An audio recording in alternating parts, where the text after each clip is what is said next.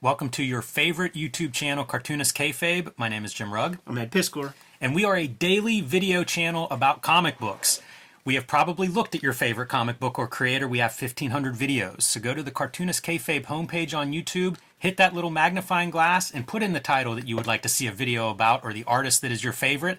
And if we don't have a video featuring that, leave a comment below so that we can add it to our reading list and cover it eventually. We are also have Cartoonist Kayfabe Patreon. There are 3 different levels there that will get you access to our videos earlier, and at the King Kayfaber level, you will get all of our videos first, including sitting in on the recording session. That means whenever we show off a book like we're going to show today, you can be the first one trying to track down a copy, because some of these books are rare, hard to find, they disappear, and they get more expensive as time passes.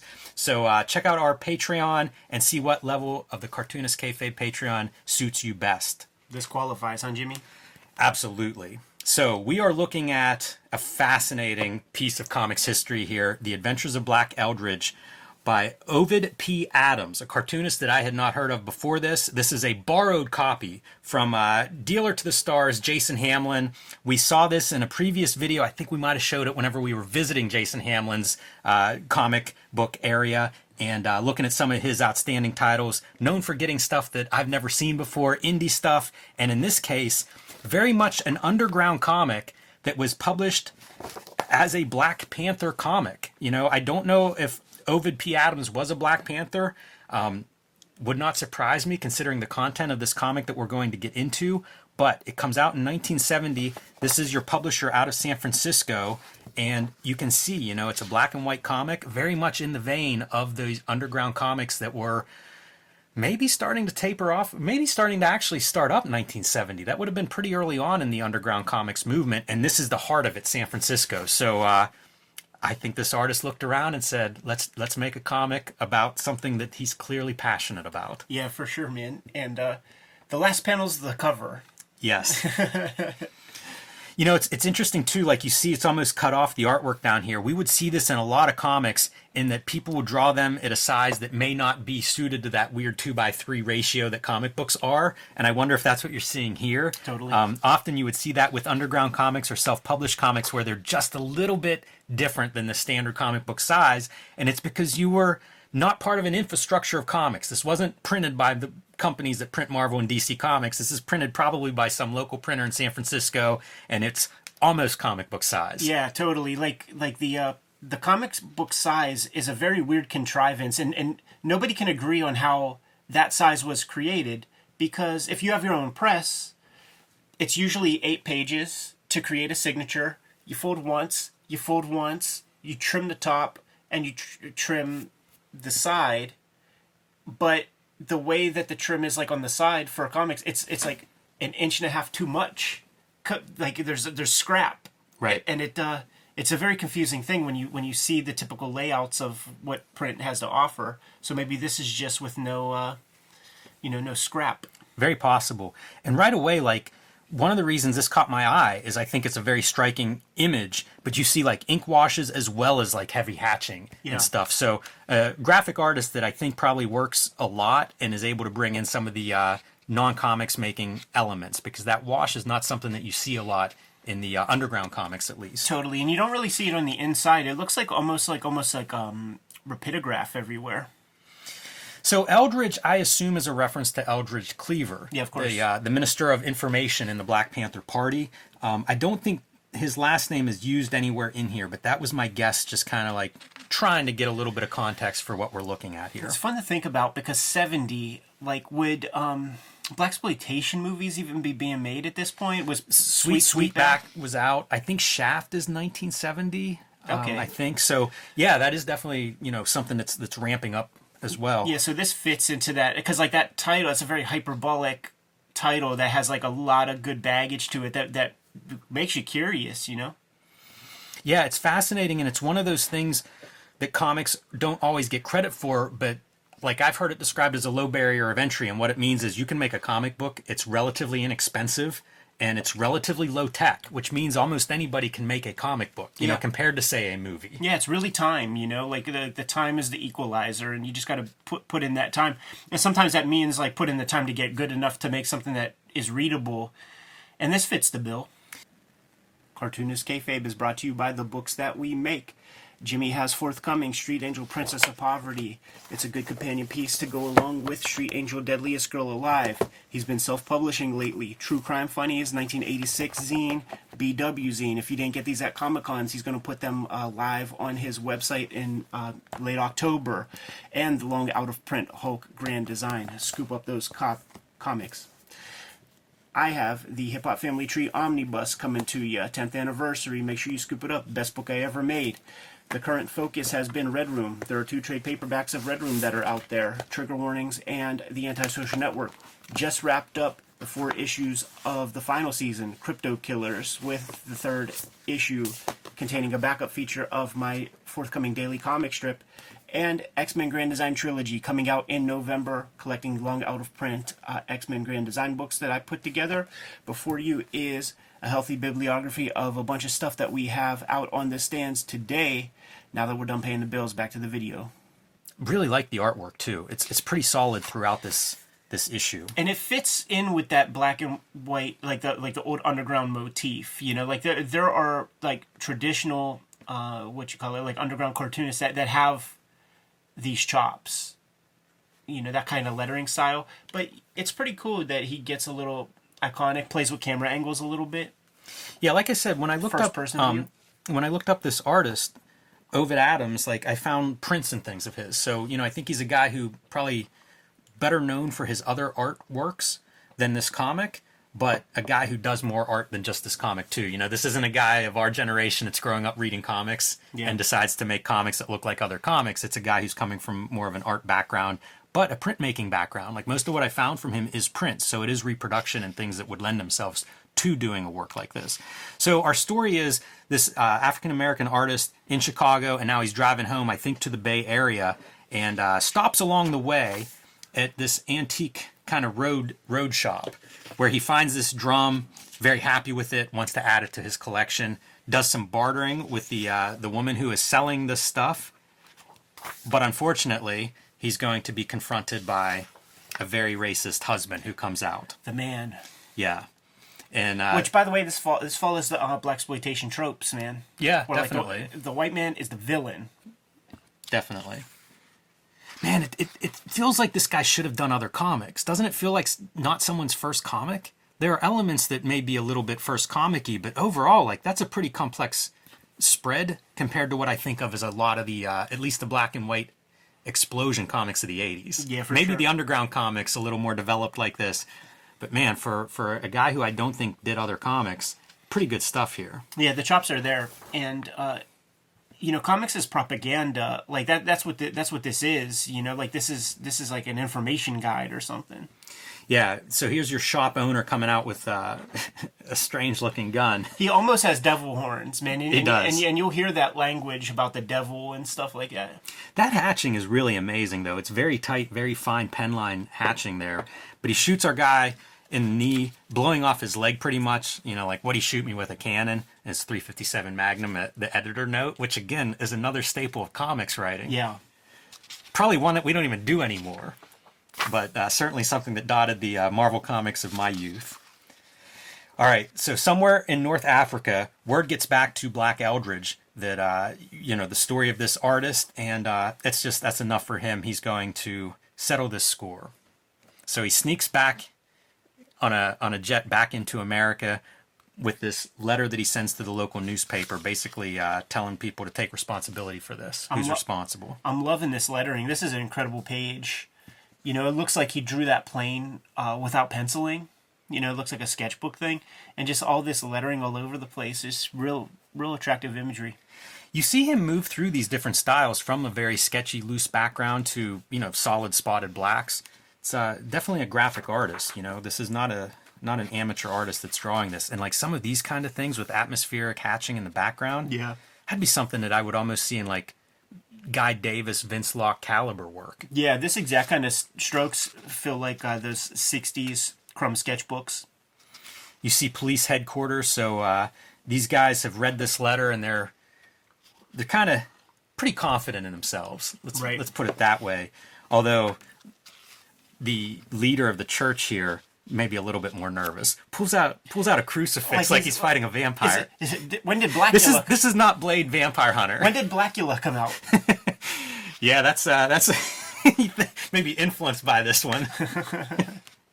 Should have dates on all of these movies to see exactly what was out at that time.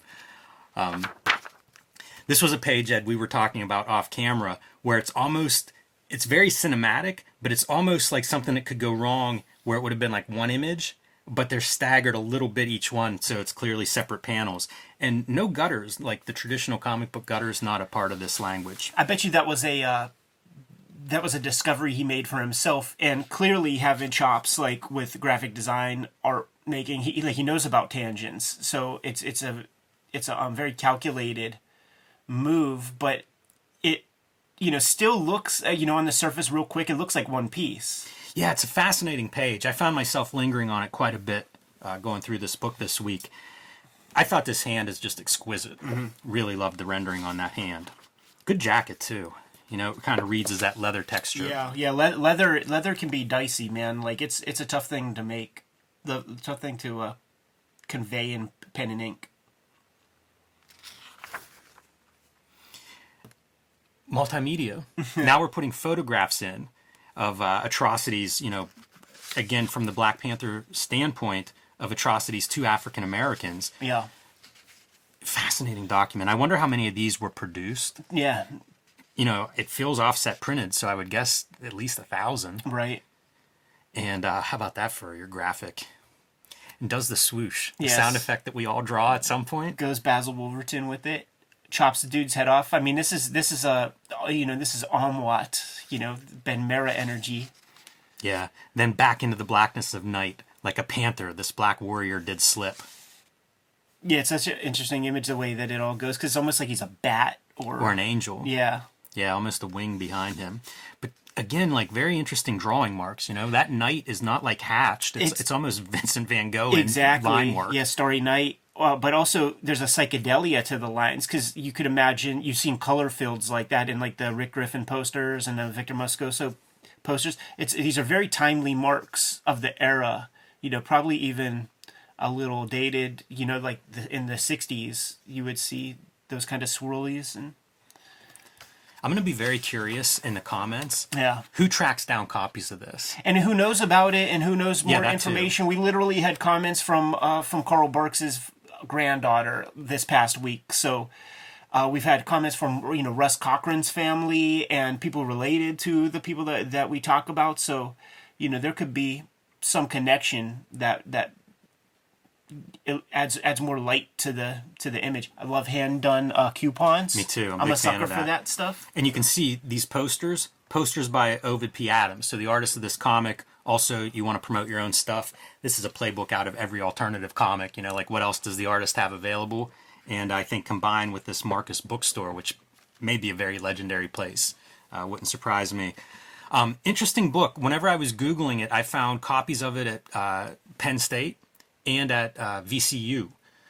So, something that I do think is in some of these archives, these academic archives, as a historically noteworthy, interesting comic book.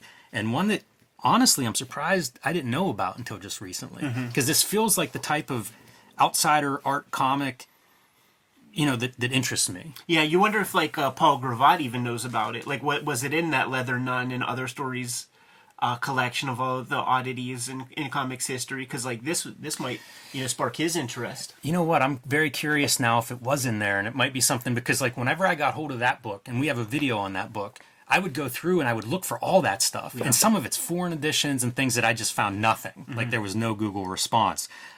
This feels like it would be perfectly in place in a book like that. And I can't remember if it's in there or not. But now that you mention it, it feels like I may have seen it in one of those kinds of, weird comics collections. It tracks. It makes sense for it to be in there. So, part of the reason I was excited to show this off is really to hear the discussion, to hear what people know about this comic, what they know about this artist, and just in general, I feel like this is that exciting, make your own comics. This is DIY comics, which really, by and large, are my favorite comics. This one kind of stands out as being a cool example of that. Totally. Good to go? I am. Okay, favorites, follow, subscribe to the YouTube channel, hit the bell so that we can notify you when new videos are available. We are a daily YouTube channel, and we have about 1,500 videos up there as we speak. We might have talked about some of your favorites. The way that you can find that out is to hit the little magnifying glass on the front page of the Cartoonist Kayfabe YouTube channel. Search for your faves. If we talked about them, check out those videos. If we did not, you have to let us know in the comments what comics you want us to cover in the future, because these videos are daily. The King Kayfabers on our Patreon get access to all the videos before anybody else, and they're kicking it with us right now in the chat room as we speak, so they get access to all the comics that we talk about on the aftermarket before anybody else. And something like this Black Eldritch, you've seen it go for what, a couple $100? I saw it up to $8.50. Yeah, so you know, like, they're getting the cheapest copies. I saw one for $50, and that's gone. One of the King Kayfabers took that one already. So it, you know, the subscription pays for itself. Before you is a pretty healthy sample of our bibliography over the past couple of years, but we are functioning, working cartoonists, and we need you to check out our current books. Jimmy, what do you have? Street Angel, Princess of Poverty is my next release. This will be coming out from Image Comics in November, and it collects all of the Street Angel comics that are not in Deadliest Girl Alive. So you want to get both of these books. You'll have a complete set of all my Street Angel comics, but you need to let your store know to order a copy of Princess of Poverty for you. My contribution to the Grand Design series is Hulk Grand Design. This is sold out at the distribution level, which means if you want a copy, buy it whenever you see it off the shelf at your local comic store if they still have copies, or online wherever you can find a copy, because once it's gone, I don't know what Marvel's plans are. They don't keep stuff in print, so maybe a long time before you can pick that one up. I've also been self-publishing. You see the 1986 zine celebrating the greatest year in comics history, the BW zine celebrating the black and white explosion, the DIY comics that I love so much, and True Crime Funnies, an anthology of nonfiction stories. These will all be for sale on October 26th on jimrugg.com, kind of a holiday fall sale. I am stocking up to make sure that I'll be able to meet all the orders, is why it's a little bit of a delay. But mark it on your calendar, October 26th. If you can't wait that long, join me on patreon.com/jimrugg, where you can read and download a lot of my zines and mini comics that have been out of print. The time is here, guys. Hip Hop Family Tree Omnibus is coming to us within a couple of weeks, in mid-October, actually. 10-year anniversary of Hip Hop Family Tree, 50th anniversary of hip hop culture, and this is the best book that I've made in my career to date. I need you to add it to your bookshelves, and you got to let your comic shop know to order this comic for you ASAP, because we made our print run, you know, and it'll be a while before reprints are had, and a lot of people pre-ordered this stuff online. Now, make sure you hit up your shop, and if they scoop it up for you, make sure you grab it and pay for it expeditiously. Not the only holiday effort coming out. In November comes the X-Men Grand Design Trilogy trade paperback. This is going to collect all of my X-Men Grand Design work. 3 big Ed Piskor-shaped volumes came out earlier, and some of those books are out of print. So it's your way to get your hands on all of my X-Men Grand Design work. Red Room is the current project that has just completed. There are 2 trade paperbacks of that out there, Trigger Warnings and the Antisocial Network. And it's Red Room Crypto Killers that has just recently saw the light of day completely with a 4-issue run. And it's his 3rd issue that, if you scoop that up, there's a backup feature called Latchkey Kids. And these are the characters that are going to be the focus of my daily comic strip that I'm serializing exclusively on my Patreon right now. Patreon.com/EdPiskor. $3 get you the archive, and all of Red Room is up there. Plus, every Tuesday I put up new Latchkey, well, it's called Switchblade Shorties now, and there's going to be a serialization online to the wider world, probably starting January 1st, 2024. Now, you just got the rundown of all of our new books and our past works, but there are a few other ways to contribute directly to the Cartoonist Kayfabe cause. You can subscribe to the Cartoonist Kayfabe e-newsletter at the links below this video. You can also find Cartoonist Kayfabe t-shirts, merchandise, hats, mugs, stickers, and lots more at our spread shop. That link is also under this video in the show notes. All good ways to support the channel. Give them those marching orders, Jimmy, and we'll be on our way. Make more comics.